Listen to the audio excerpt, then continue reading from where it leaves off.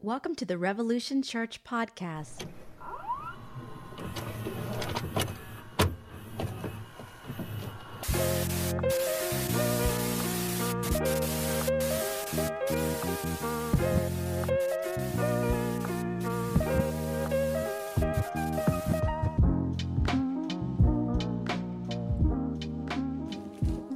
I'm still beardless. Here we are. Good morning.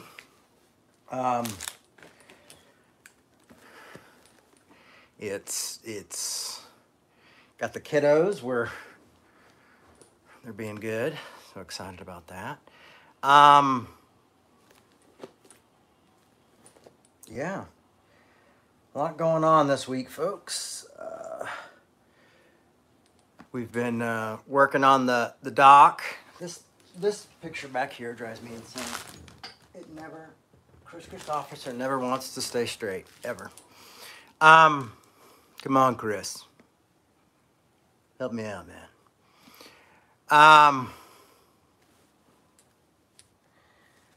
So lots going on. We're working on the doc about my mom with Vice. We interviewed a bunch of very interesting folks this past week, or weeks, I guess. One of the folks we interviewed was with one of the folks that worked with Jerry Falwell, and I was working from home, so they were shooting in LA, but I was helping do with them with some of the questions and stuff, and that was intense. That was brought up a lot of old memories,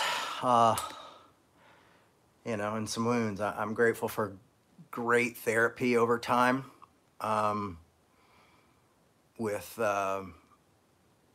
great therapists and great different types of therapy in my life, because it helped me cope with some of those old emotions and old feelings that were coming back. So that was nice. It's nice to see everybody greeting each other. It's like when you say, turn to your neighbor and say, we're doing it.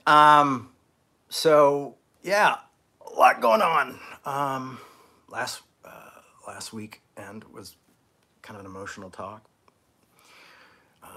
Worked on this talk yesterday a bit, and kind of the idea here is it's just kind of I just kind of went with like a linear type of thoughts. I'm diving into some really incredible work right now. There's a book by the theologian, philosopher John Caputo, and I'm about the specters and basically being haunted by God in a way. But it's very technical, and I was on the phone this morning with Peter Rollins trying to figure out some of these nuances that I don't have, because I don't have proper philosophical training. And yeah, it's going deep. So there's a lot going on in this noggin of mine. So I'm going to try to bring some of that to you folks today. Probably with a very similar message as usual, but I think hopefully next week is my goal to kind of have that more under my belt. I've got something that's really cool that's happening. The folks over in London who are doing the Tammy Faye musical have offered to fly me out to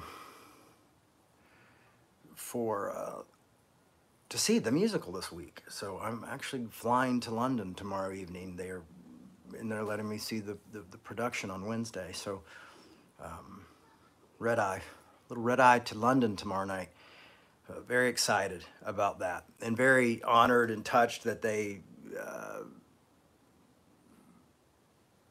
invited me out. I just thought that was really great, and I'm really excited to see what they've done, see what Elton John's done, and Jake and all those guys, the music and everything. It's what I've heard so far and what I've seen. It's been pretty amazing, and surreal, right? Life is very, very, very surreal sometimes. Hard to, hard for me to wrap my brain around that. I mean, heck, last year I was going to the premiere of a film about my mother. Now I'm going to a musical. So, constant, really weird. But today we're in Seattle, or we're in Linwood, Washington, and we're doing Revolution Live, Revolution Gathering Live. I brought my Bible, but I don't know if I'll be using it much today. But yeah, so that's exciting stuff is happening. Just so much stuff, just a lot of stuff. Often also, just to kind of give you guys an inroad, and I'll mention it at the end again, is also Revolution. The church is right now financially not doing well. We haven't met payroll in a month. So most of our money's been spent on just paying the people who do the payroll, ironically, and paying, for our internet stuff and all the little things that we do, which is great that we're able to take care of that. But we really could use your support, and you can go to revolutionchurch.com to do that.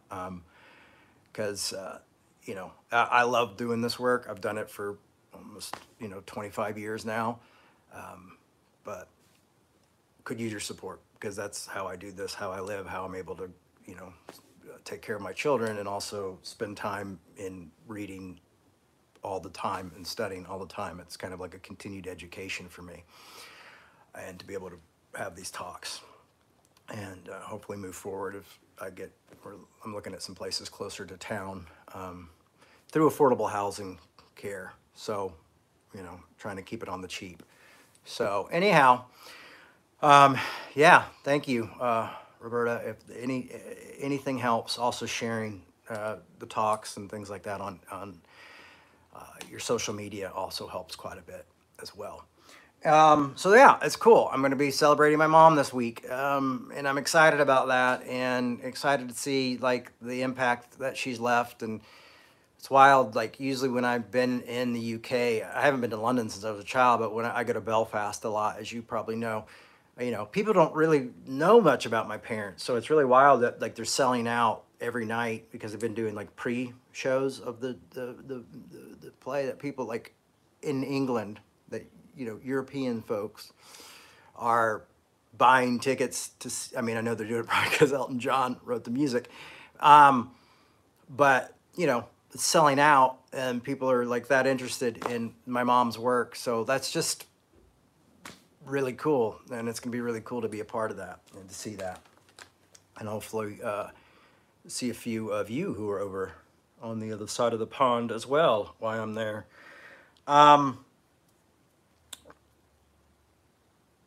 So I'm going to start with a quote from John Caputo, whose book I'm reading right now and going through, and kind of inspired me this week. He's also a big fan of Tillich, so that's been pretty cool to kind of see what he has to say about Tillich. He has a different reading of Hegel, though, which is really interesting. So that's where I've been working through the nuances, and when I talked to Pete today, he's like, man, you're going really deep. And I was like, well, that's really great, but it's also really hard because they're so subtle. These differences are so subtle. But to quote John Caputo, someone needs to save religion from all the harm it does. Now, this is a part of a much longer writing, but I chose this part because it just kind of was really clear to me of the work that I feel like a lot of us have done, a lot of us feel. You see a lot of people doing deconstruction and different things like that, because they've really suffered from pain from the church. Even this week, going through and for the doc that we're working on, the interviews with people who had worked with Jerry Falwell and things like that, it's like my triggers and my old pain and my came up. And one of the reasons we call ourselves Revolution Gathering right now, is because we just don't feel like we're in a place to be a church, because we do feel like the church is really divided and really can be really harmful and we're a very hurtful place right now. And so yeah, we're just kind of seeing where where the where life takes us. So once again, John Caputo says someone needs to save religion from all the harm it does. And I think all of us may have different stories and different ideas of the harm that we've suffered through religion, and how people's different perspectives and ideas and traditions and you know, movements and ignorance. You know, so we'll talk a little bit more about it. One of the questions that I've been dealing with in my own with my asking myself and through with seeing my analyst.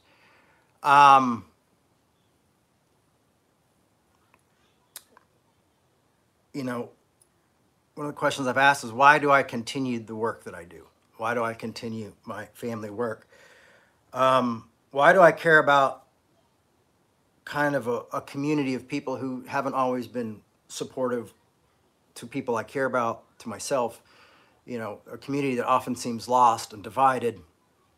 You know, why do I do that? And I've had other folks ask me that in my work. Oh, why do you stick with the church? Why do you continue to do work within religion? Why do you know?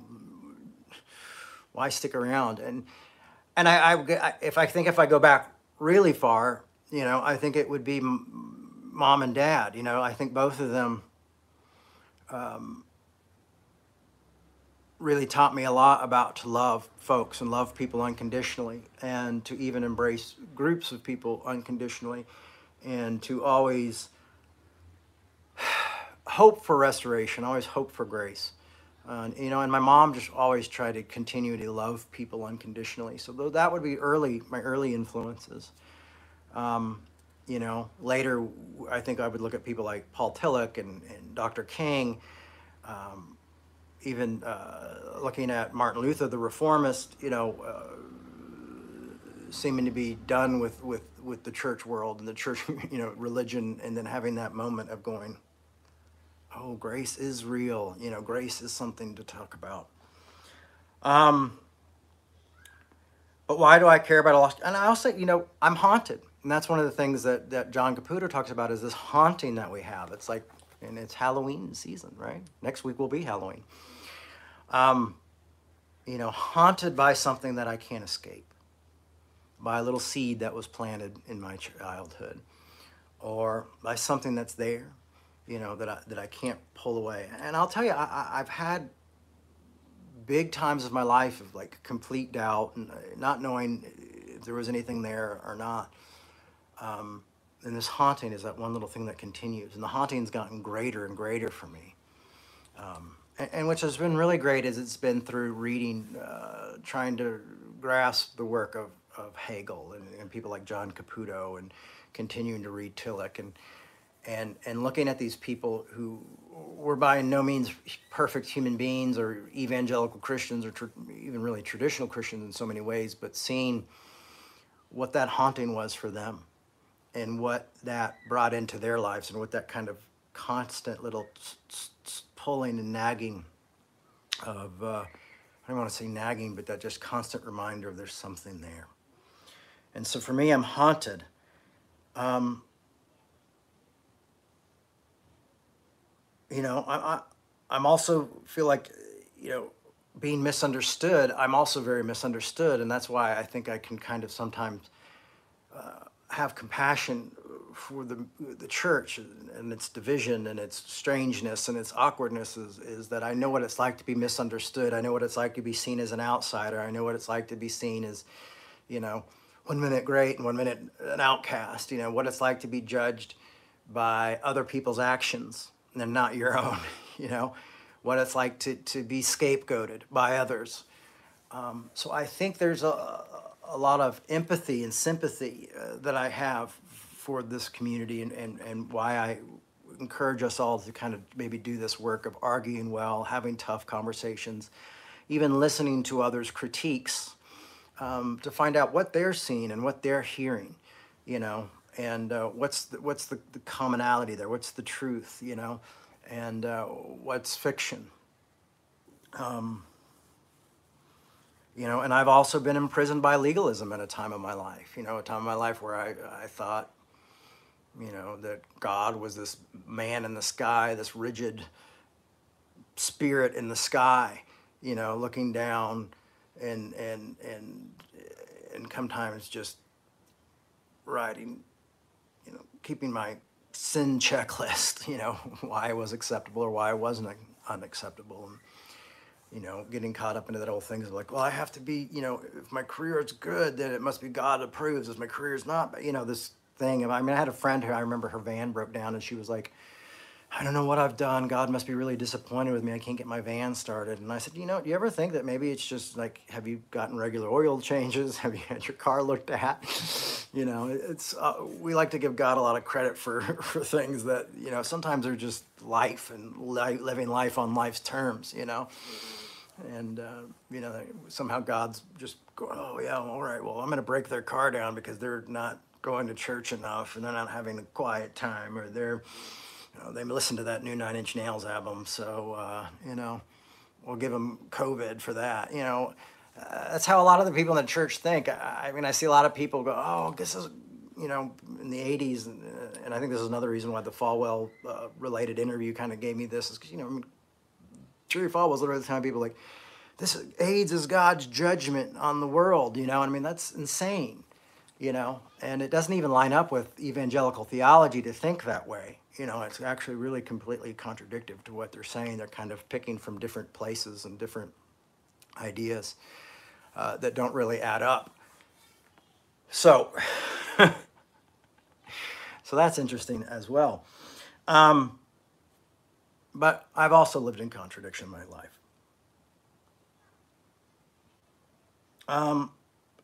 But what I hope drives me and drives those of us who are here live and those who are listening online or maybe listening to the podcast or watching later on YouTube is the redemption of grace drives me.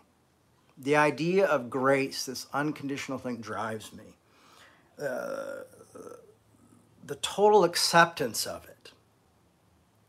The total pure acceptance. You are accepted. Right? I've talked so much about that talk before by Paul Tillich. It's called You Are Accepted. You can Google it and read it online. So this idea of redemption of grace drives me and things like this. But what I've come to see a lot of the times, is a hard part too, is sometimes a lot of people don't like the Apostle Paul and don't like, oh, well, I think Paul was this or this or that. And Paul is a very misunderstood, very... One second, everybody. I have to close my kid's door because there's something going on over there. I'll be right back. I apologize. I'm back. Sorry.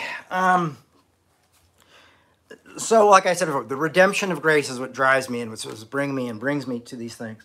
And I really love the idea of grace. But when I was talking about Paul, the apostle, and how Paul is often misunderstood, and some people don't want anything to do with Paul, and they leave Paul out. But unfortunately, Paul really lays grace out, the work of grace out, really well for us. And so that's why I think sometimes we start to get some of the same behavior from people even on the left who have a lack of grace or jump into this habit of like wanting to scapegoat. It's an easy way out. It's not critical thinking. And so, and there's a lot of great books out there about the Apostle Paul and what books were written by Paul and what books are reactionary Paul and, and that kind of stuff. Like I've always said, I don't include the pastoral epistles as Paul's authentic writings. There's plenty to read about that, if you will. But anyhow, so Paul is different. Paul is unique. Paul is really worthy to read. But I started thinking about grace and, how grace is this free gift and how I've always thought that grace was given to us all and kind of how gifts work. And one of the things I was thinking about is, for a lot of people though, is what if grace is the unwanted gift? There's been so much crap built around the church and Christianity and all this stuff and so much baggage that continues to come to it is the idea of what if it's the unwanted gift? you know, and why? Why is it the unwanted gift? You know, what is it about it? I don't, you know, I don't want to spend eternity with those people. You've seen people say, and what if it's like the U2 album that got put on everybody's iPhone? Like, what if that's how grace works in a way? It's that everybody gets it, you know, but there are people who are, I mean, remember people like, hate, I can't believe they forced me to have this free album, and what would they do? And it wasn't even a very good U2 album, unfortunately. It had been Achtung Baby, everybody would have been like, thank you, or like Joshua Tree or something. But it wasn't a great U2 album, I'll give you that. But people were like, you know, we overreact as we do in this like social media world, is, you know, we get on there and act like, you know, being given a free album is the worst thing in the world, you know. And, you know, people in other countries look at us and go like, are these people insane? You know, like, you know, we're killed if we pray, or we're killed if we don't cover our heads, or we're, you know, we're in war. And these guys are all like really angry that they got this free thing on their, on their, on their really expensive device. So what if grace is the unwanted U2 album on your iPhone? And I think that's an interesting way to think about grace, is not everybody's going to want it. Not everybody's going to receive it. Not everybody's going to accept it. You know, so when we show grace, sometimes people are not, it's going to just make them more angry. Because often you fall out of the role that you've played your whole life when you start showing grace and start showing love, and or start showing compassion, or even are just quiet. You know, they go, you're not doing what, you know, you're supposed to, you know. And it's sometimes it's received as something that's unwanted. Sometimes people want to fight. They want the argument. They want the, you know, to go forward. And sometimes grace, what it does is it takes the power away of the conflict. And I think conflict is fantastic. But grace sometimes may embrace the conflict, but leave before the war, because grace doesn't have that. You know, grace says, no, I'm not going to cancel, so I can't cancel someone. So now the free grace, the thing, I want to give it, I want to share my U2 album with other people for free. You know, please, I don't want it, you know. And you understand, because it's not got, you know, look what it's related to, you know. I mean, I remember in like 10 years ago, it used to always be like, anytime someone would ask me what I did for, like, oh, I'm a Christian, but I'm not, I don't vote this way, I don't think this way. I mean, I don't believe that, you know, I'd have to give all these, like, you know, this asterisk constantly to everybody, like, you know, I'm not that kind of Christian, you know. And I've really just stopped doing that. Because if I did, I would really have to go through a whole bunch of stuff now, like, oh, I don't believe in this, or I don't think this, or, you know. Now it's just kind of like, I am who I am what I am, and what do? I live my life.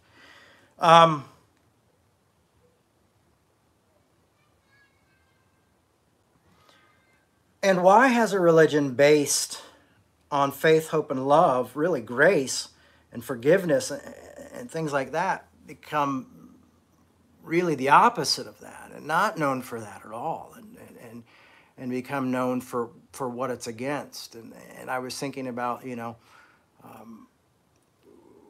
often when churches are divided, or when people destroy other Christians because they say, oh, they've done this and this and this, and that, you know, and it's always the focus on the things they've done or they haven't done.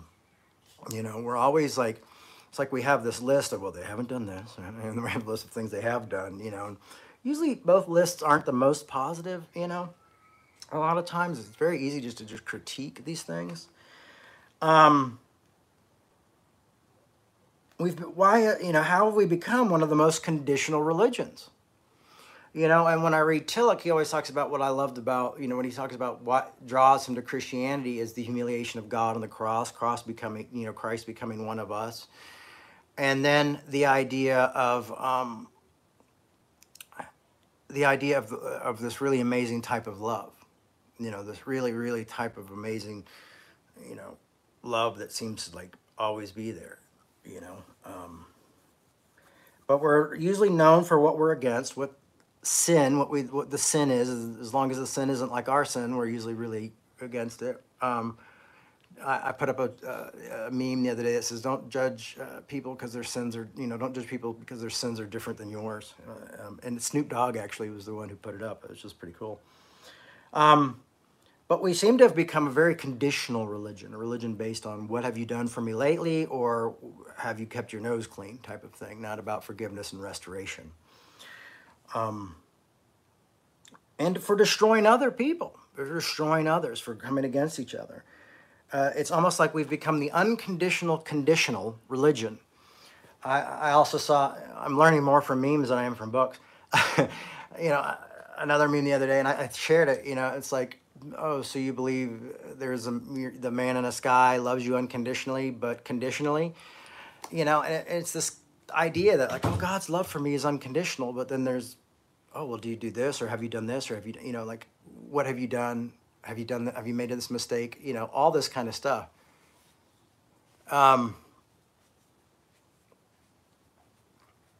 So anyway, I'll let you just sit with that. The unconditional condition.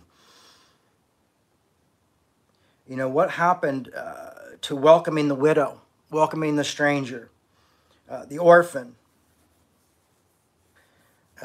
The idea of not here to reign, but to serve, and to being compassionate, as our Father in heaven is compassionate. How have we gone from grace to gatekeepers? And I'm asking these questions because this is really just kind of a stream of consciousness that I was working with when I was working on this talk, because I'm in the middle of this very heavy book right now, so it's really hard to like write fantastic anything because I'm in the really. So I just wanted to see what the stream of conscious was happening in my world as I'm reading this very tough book on these concepts. But how have we become from grace givers or forgivers to gatekeepers? And so I know I'm preaching to the choir often, to the converted or to the people who agree with me on this, but I think these are questions that we have to continue to ask and make sure that we're not creating gatekeeping for our own type of theology, for our own philosophy, that we're able to always be forgiveness and showing grace. Last week I talked about the fact that, I haven't spoken to my father in a while, and that's been really tough. But I still want to keep the door open. I don't want to be sitting, I want to be like the prodigal dad, where you're just standing, waiting for the person to come back, and that door is always open. There's not a gatekeeping, with questions at the door or a list at the door. And how do we do that? And I think that requires much grace. And I think about that verse where it says, much given, much is required. And I used to think, oh, that means like if you have a big church, you got to be extra, if you're a pastor and you've done something well, you've been successful, you have to make sure that you're giving what you get. And that might be some truth to that, but we've been given much grace.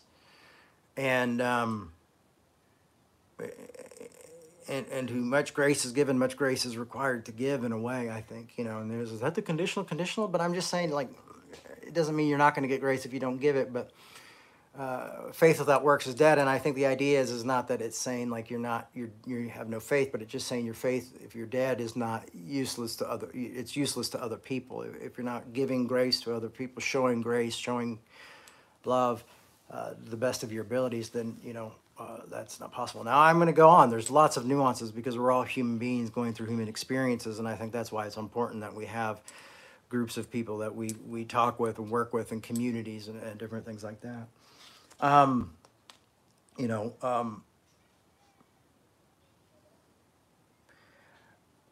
there's some, I remember when I would speak at these Christian festivals. I remember I was speaking at Cornerstone. One of the pastors there, Glenn Kaiser, called me to the tent, and he's one of the head guys, and said, I'm a little worried. I think you might be a little heavy on this grace thing. I think there might be a little bit more of the too much.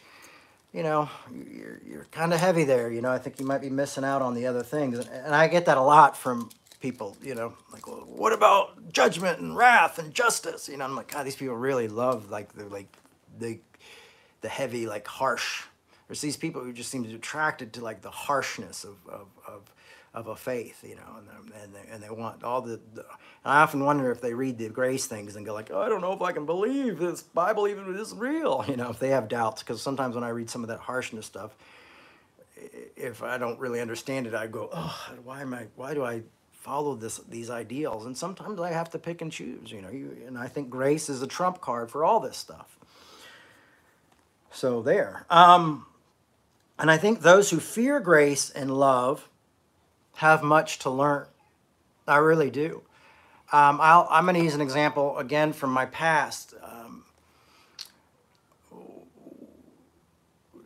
There was my dad had this TV ministry, and on one of the channels on the TV ministry was this Jimmy Swaggart. He used to kind of preach all these like underhanded, passive aggressive sermons that were against my dad, but he was on the channel that my dad provided, and so it was really tough, and they ended up splitting ways and kind of not becoming enemies or frenemies or whatever, and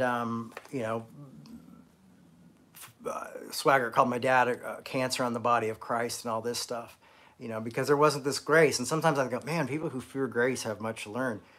Now, 5 years into the future, or 6 years into the future, I can't remember how long it was, when my dad was in prison, and I was working on his appeal and asking people to write letters and asking televangelists to ask their communities to write letters and pastors to ask their churches to write these letters to help my dad get out of prison earlier rather than 45 years. And one of the people, I was just like called anybody. And so I called Jimmy Swaggart. And I said, I need your help. And he's like, well, we filmed all our shows. And a lot of people have been shooting me down. A lot of the biggies have been shooting me down. And I was feeling very hopeless at this point. And I said, I need your help. My dad's been in prison for a long time. We need to get his sentence reduced. I want to get him home. I need your help. And he goes, well, we've already shot all of our shows. We filmed them ahead of time and then the sermons and stuff. And he goes, but I'll tell you what, I understand where you're coming from. I'll go back and I will shoot an ending and we'll tap them on the back of all the different shows, all the sermons and all these stuff. So at the end, we'll have a request asking people to send a letter to the appeal board for you on our behalf. So I was like, oh, okay, great. This is amazing. And at this point, Swaggart had his scandal, had been platted all over the place. He, cried, and been humiliated. And so sometimes I feel like what takes us to learn grace, and for me, what was learning grace is I was an alcoholic. I didn't know how to quit. And it was this being sick and tired of being sick and tired. This idea of going like, I can't live under this type of pressure that I'm putting on myself, that I'm allowing these communities and these people to put on me. This isn't right. And so I had to learn to accept myself and just realize what it's like to suffer and also not want to see others suffer. And that's kind of my work, is going like, I don't want you to suffer in these similar ways. And some of you have suffered worse than me, and I don't want you to have to continue to suffer. It's not a competition, really. It's just about like learning to learn from your own pain, your own stuff, and what you want to give back from those moments. And mine is less pain in so many ways. And maybe that's me also trying to heal my own, which is kind of a principle of, put yourself into work and you become kind of busy so you don't have to focus on those things. But those who fear grace and love and think it's going to be licensed, I often think that maybe they just haven't hit the bottom. They haven't hit in such a dark place where they realize that this is what they need. That the reason it's there, because they're trying to follow a law or a tradition or regulations, a pseudo Christianity, an antichrist spirit, if you will, that says, well, I don't need Jesus. Jesus, you can come down from the cross because I got this taken care of, because I've got everything together and all my, I's dotted and my T's crossed, kind of idea.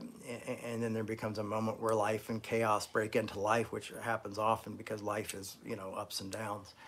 And we realize like, oh God, I need grace at this moment. You ever just say the wrong thing or do the wrong thing and hurt the wrong person, or hurt a person, and you realize, oh, you don't feel worthy of the grace, and that's why it's free. That's why it's unmerited favor.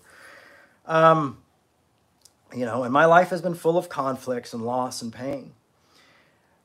And I'll say, no amount of grace has ever given me a free ride or given me easy street. And so that's one thing I've learned is this big fear of like, well, if you too much grace, you're going to tickle the ears.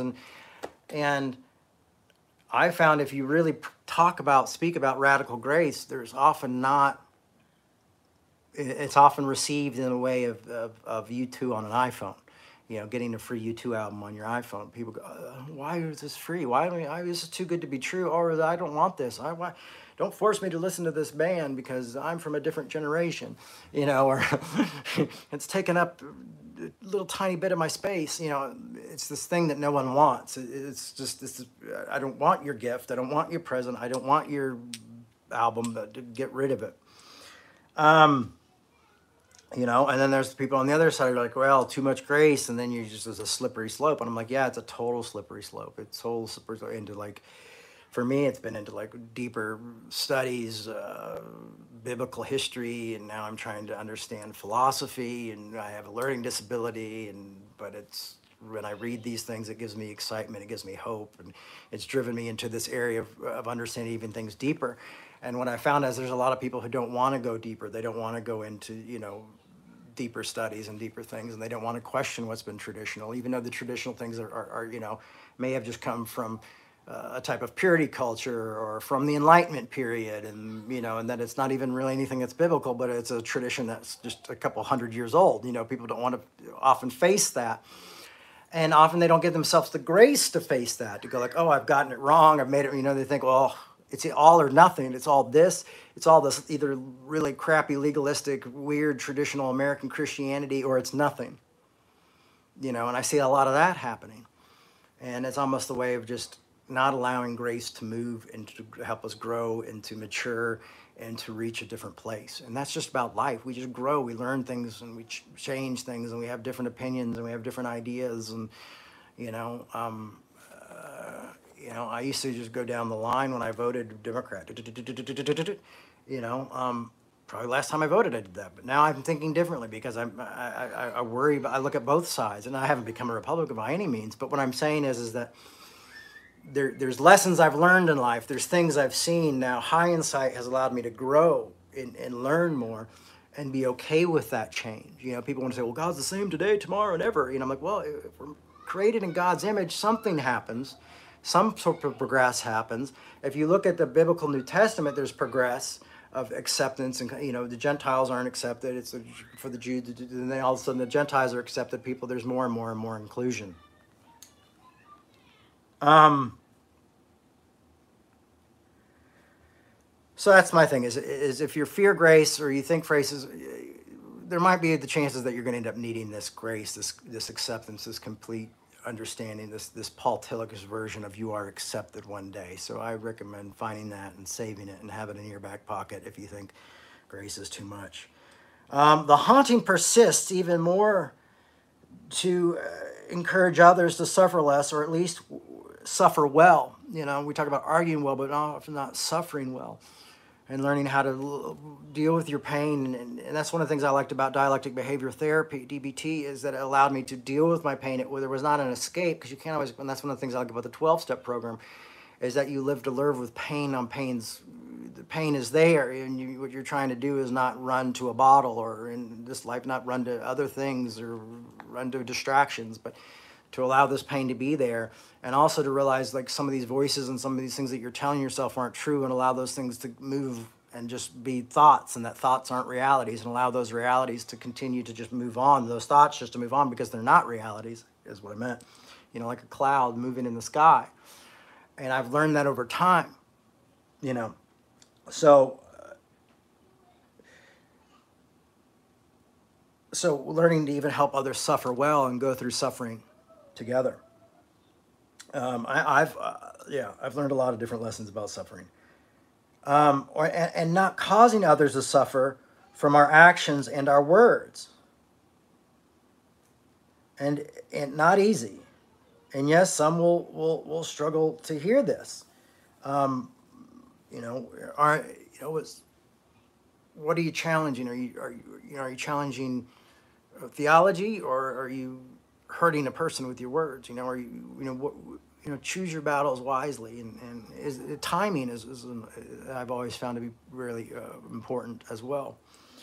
I mean, I know these are basic things, but these seem to be the basic things that we're missing in the church. So if you go, Jay, I've already got this. Well, what I'm saying is these are maybe things to be thinking about when we're arguing with other people. If we want to see hope for the church, if we really want to be revolutionary, if we really want to move forward, that these are things that we need to consider. False teachers don't learn from being destroyed.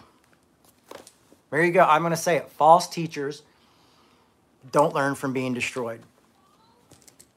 And I see a lot of people who think we've got to get rid of this type of teacher. We got to get rid of this type of church. How do we get rid of it? How do we get rid of that person? I don't like what they say. And I will say that false teachers don't seem to learn from being destroyed. And I will quote King on this: only love is what converts an enemy to a friend. Only love and respect. I think when I've learned things and changed my mind, it hasn't come from being persecuted by a group of people or being told I was leading people to the devil. That really never made me think. It made me think that these folks are kind of wackadoodle and overreacting. What really changed me is when I sat down with somebody and had a conversation, or they said something, in a moment where we were at a bar or at a meal or on the corner sitting somewhere. Unfortunately, we're on online group, but online isn't always the best way to see it because you can't hear nuances, you can't see facial expressions, so maybe Zoom calls are better, I don't know.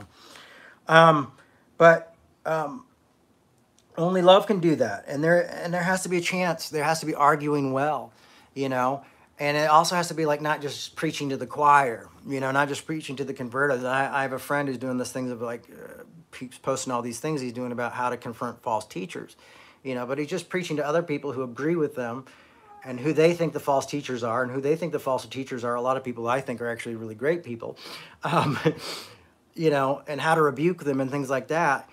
And I don't know if they're teaching the concept of arguing well, but I think arguing well with others and loving others, and maybe saying, well, these, sometimes when you're preaching something that's not true or that's not relevant or that's just not, either you're doing it out of tradition sometimes, you're doing it out of a comfort zone.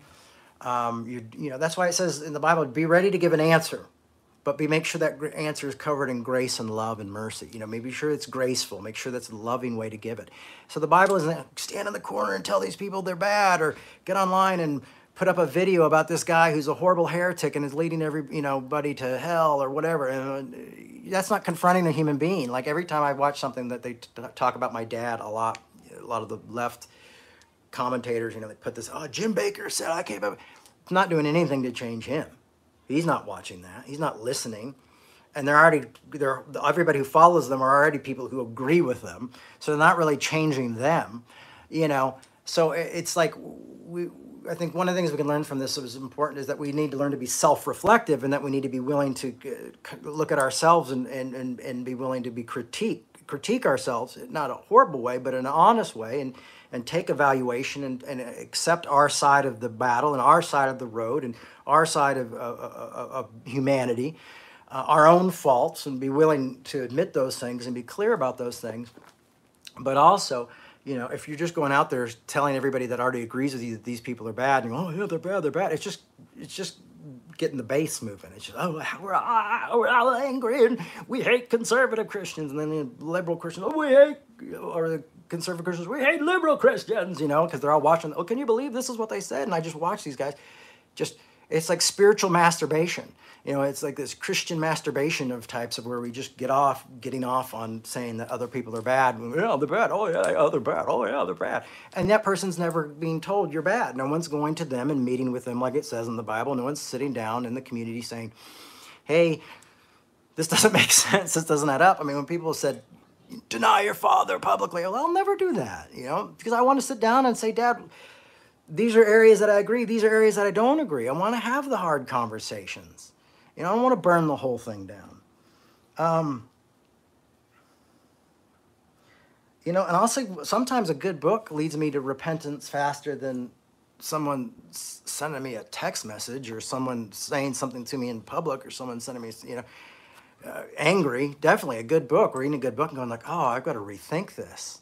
I haven't done this. Oh, wow, I never even saw it this way. There's this really good guy, I can't remember his name, but he's really brilliant, and he teaches biblical history, and he has a little videos that he puts on Instagram, and it just, some of the stuff he says, I'm like, oh, I didn't know that. He's like, at first I was jealous. I was like, this guy's too good. What am I going to do? But now I'm like, no, I need to learn from this guy. I don't need to be jealous of this guy. I need to be like, oh, and so I send questions and things like that, because I'm going like, this is really interesting. I didn't know this part of biblical history. I didn't know this tradition was from that time. How interesting. Oh, I didn't know that, oh, this is what Paul was confronting as well. Like, oh, I don't know if I agree with you, but I would love to have a conversation with you about it, or at least lead me to a book that would have a good conversation. So sometimes repentance and all those things comes from just hearing a good talk, from being part of a community, from listening and not saying, from service, not, it's interesting. It's really interesting is what I'm trying to say, is that it's not always.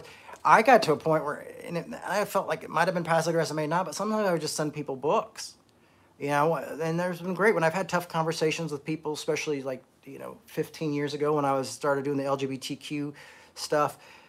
Some of these guys would argue with me biblical stuff, and I said, listen, I've got a book that really, I feel, makes this clear in the forward alone. I remember there was this book I really loved at the time. I still love it. It's called The Time to Embrace by Stacey Johnson. And I said, listen, you just got to read the forward to this book. The forward to this book is amazing. Like, it will make you think differently. So just the forward. I'm not asking you to read this whole book. And I would send the book. You remember when, Amazon, I still does the gifts thing. I'd send it as a gift to their house and be like, listen, just read the forward.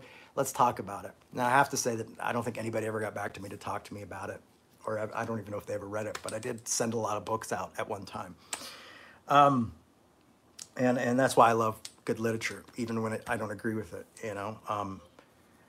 I would, back in the day, I would read some neo-Calvinist books, just to kind of like, where are they coming from? Where's common ground here? What are they saying? Like, I hear what they're saying, like in the pulpits, but what are they breaking down? I remember one, there was like a rattlesnake on the front, and I'm reading the book, and then I realized that the rattlesnake was to represent pretty much my good friend Brian McLaren and the emergent church that I was a part of at the time. So I thought that was pretty interesting. But there's been times where I've been reading books and I'm thinking differently. I've shaped complete different understandings of my belief system, of what I think God is and how I think Christianity is and what that represents. It's a constant evolution. So if you don't want evolution, if you want a church that's been the same yesterday, today, and tomorrow, and that never changes, and I've seen a lot of churches like that, this revolution is not the gathering for you or that community. Because we're constantly asking and testing these ideas out, which I think is vital to what we do. So what can we learn from, can we learn from like people like philosophers? Sometimes, I'll read about these philosophers and then find out like they're the one they disagreed with most, because they debated a lot, became very good friends. And then they would end up like, hey, let's go out afterwards and have a beer. We're doing all these events together. Let's hang out. Let's spend some time. And they didn't always come to agree together, but they were able to be friends and disagree on their core belief system and still be friends and still be in a holy community with each other, like, which I call like going to the bar and sitting down and just sitting table to table, face to face at a table, and have these great conversations. And then, when they die, they go, oh, my buddy who I critiqued most of my life was also my best friend, and I loved them, and they were so much meant so much to me. And you go like, oh my God, I thought these guys hated each other. But it was just that they disagreed on their core belief system, but they were still able to be friends and to love each other. So I think we can learn a lot from philosophers. I think we put this idea of these magical thinking of heaven and hell, and they're antichrists, and they're this and they're that. Oh, they're of the devil, and we just do all this weird, magical, unrealistic thinking, like we're in like Harry Potter world or something, or like a superhero movie, and like, oh, it's Lex Luthor, we gotta defeat him, rather than like, these are human beings who we can communicate with and disagree well. Sorry, there's my Jim Baker preaching voice. Taking away one's flat platform is often temporary as well. I had a very big platform in the early 2000s. Where I was speaking to a lot of evangelicals about very progressive things, but they were letting me in. But as soon as I became affirming, they dropped me. And now, what's our count right now? 12? Okay, I used to make a living just going out and speaking and running the church. And they all pulled out, and the money pulled out, and the support pulled out, and the speaking engagements went away. What changed about me? I love people more. I read more philosophy. I'm more interested in biblical history, and I still support my LGBTQ neighbors. It didn't do anything. Like taking the money, making me, I mean, it might make me have to work another job. Oh, they showed me. Now I'm putting their groceries in at Costco, or serving them a latte at Starbucks or something, with a wink, make them think about the coffee on the way home.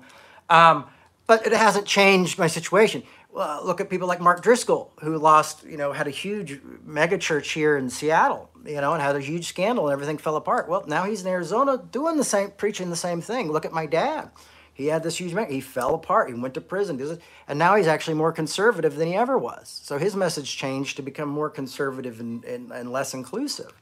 But the fact is like, these ideas of if I destroy this group, if I tear this group down, or I tear this person down, or really doesn't do anything except make it harder for them to pay bills. And then what are we, just vindictive bastards? We're just, now Lex Luthor can't afford the mind-melting machine. We're not changing theology. We're not changing hearts. We're not leading to any real type of repentance. And often it's just these people who are like dogs to vomit and just return to those ideas. But even I said I didn't. I probably became more liberal than what the conservatives wanted me to be when that all happened, But then, of course, I ran to the liberal church and realized that they needed to do some work too. So now I talk a lot about my progressive friends and make them uncomfortable as well. So now I'm just making more people uncomfortable. But what I'm saying is this. So those aren't probably the best ideas of destroying people. Doesn't work. And it's not biblical. We're to restore one another. We're to show compassion. There's a reason we show compassion. We show mercy. We give a graceful answer.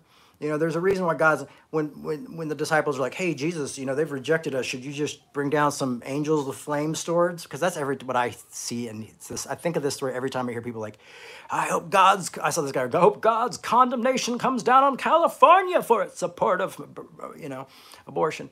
And Jesus looks at these guys and goes, you guys don't even know what you're asking. You don't know what you're talking about. Like either it's more horrific than you could ever imagine, or it's just something that doesn't happen. But he's going, you don't know what you're asking.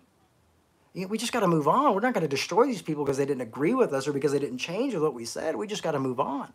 And a lot of people don't want to move on. A lot of people want to stay and rot something from within. And that's not Christianity. Destroying from within isn't. I even remember as a kid, my dad said, if you're going to leave a church, and he did this. I mean, he worked with a lot of big people. He worked with Pat Roberts, and he worked with Paul and Jan and all these people. He was, if you leave a community, don't shit on the community. Don't destroy the community. Just move on and do something better. Do something great. Make the message clear. Take what you've learned to do and not to do from these things and move forward. And I've tried to do that. And even when I've left out of a place, when I got let go from this one church years ago and I couldn't understand why, I remember calling the pastor back, and thank God it was before he passed, and saying, hey, a lot of the stuff I argued with you about, you were right. I didn't realize what you were going through. I didn't know what it was like to have a staff. I didn't know what it was like to run anything. I didn't know what it was like to raise this kind of money. And I want to call back and say, I'm sorry. I'm sorry I was so hard on you. I'm sorry I was so naive.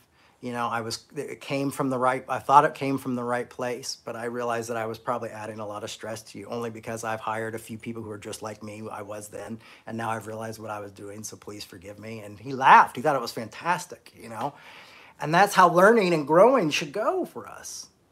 Instead, if someone doesn't grow on our time limits, we want to destroy them. And we don't destroy them, we just push them away, and we push them, and then we lose having a valuable place in people's lives. I'd rather be able to have a place in my enemies' lives. You remember, keep your friends close and your enemies closer. I'd rather have those moments and have those conversations and argue well and maybe learn something from people like that. But it can be tough. It can be very tough. Me and the guy who worked with Falwell have agreed to sit down and have a conversation together.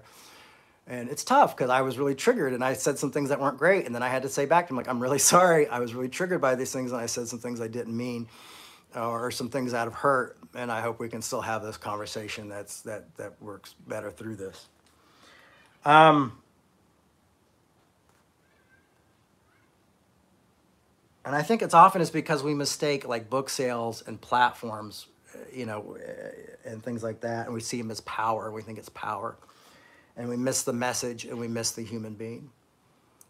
Could you think about if we thought about, this person's kids maybe would suffer, this person may suffer, their wife may suffer, or their family may suffer, the people in that community may suffer, or, yeah, we would like to tear this person down, but have you seen what they do to the homeless, and who's going to fill that place that gets all those people fed every week? Like if we had really critiqued our thinking and use real critical thinking of like, let's look at a bigger picture. That's what I love about radical theology. It just doesn't focus in on the one mistake. It comes out and tries to look at the whole thing, the whole story. And I think earlier Terry said, the forest for the trees, we're going to look at the trees, but then we got to look back and go, there's a forest here. So we can't just burn this tree down, because if it does, we're going to burn this whole forest, and thinking about things like that, because we're called to love others and think about others and care about others. Thank you, Bob. I appreciate that. So the message, what's the message today?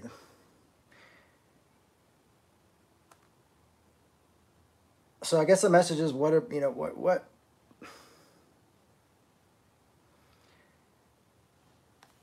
is we have bigger issues to tackle. We have more complicated issues to tackle. We have harder stuff to deal with. And I will promise you, to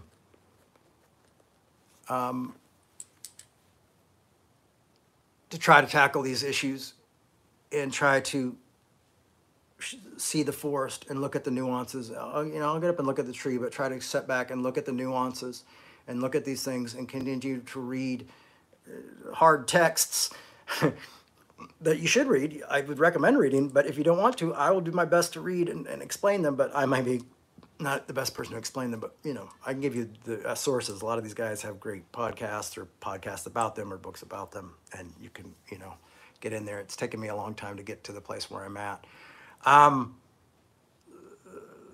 So I guess the ideal here is that we have a long way to go. And hopefully we have a long time to get there. Hopefully it's not a long way to go and a short time to get there, like the Smoking the Bandit. But let's just continue in this community to do these things. And then what do we do in this group? It's not so we can go in and make each other necessarily in this group. I mean, we want to grow in this group, but how can we return this? How can we continue to spread this out? And so I'm speaking from my own human experience, my own understanding, but as is any teacher or pastor or theologian or philosopher or people like that. And I think this is a great way to learn. I think this is a great way to share. And actually, I learn a lot from giving these talks, because I'm kind of nailing it into my brain as well, and also seeing your comments and things like that. And as we continue to grow, we'll get better at having Q&As and things like that. I think there's a way I can record some of my talks ahead of time and then just come in and be live for the Q&As, and we can have conversations actually during the talks. And so we're going to work on that in the future. Unfortunately, that takes time and money. I've got time, I just don't have a lot of money at this point. And so that's why Revolution could really use your support. RevolutionChurch.com helps support our work and what we're doing. I've got people like Josh working with me, who's really eager to do a lot of really cool things. It's just right now, can we make it happen? How do we cover the time financially? And even like, I'd like to help him a little bit financially, but I can't really help anybody else financially. I'm not even, this month I have not gotten a paycheck. I have another job, which has helped me a lot and allowed me to do this. But this isn't the type of thing I feel like I'm called to do voluntarily the rest of my life, unless I can get a really good second job. But so your support really does help, and financially it really helps. Sharing these talks on social media really helps. Letting people know what we're doing really helps. So thank you so much for all of that. Lots of grace to you. And next week I will kind of give you guys an idea of what the Tammy Faye musical was like, and what it was like to be in jolly old England, and to see Kate and hopefully Barry and a few of you others there in jolly old England and sip some tea together. So ta-ta, and I will see you. Maybe I might even do a special video from London, because man, I love English culture, and that's where all my favorite bands are from. They're a bunch of blokes, crazy blokes. So thank you, folks. Thanks again. Please check out revolutionchurch.com and consider supporting our work. We really could use the help. Thank you so much. Be blessed, have grace, and practice this stuff. Bye-bye.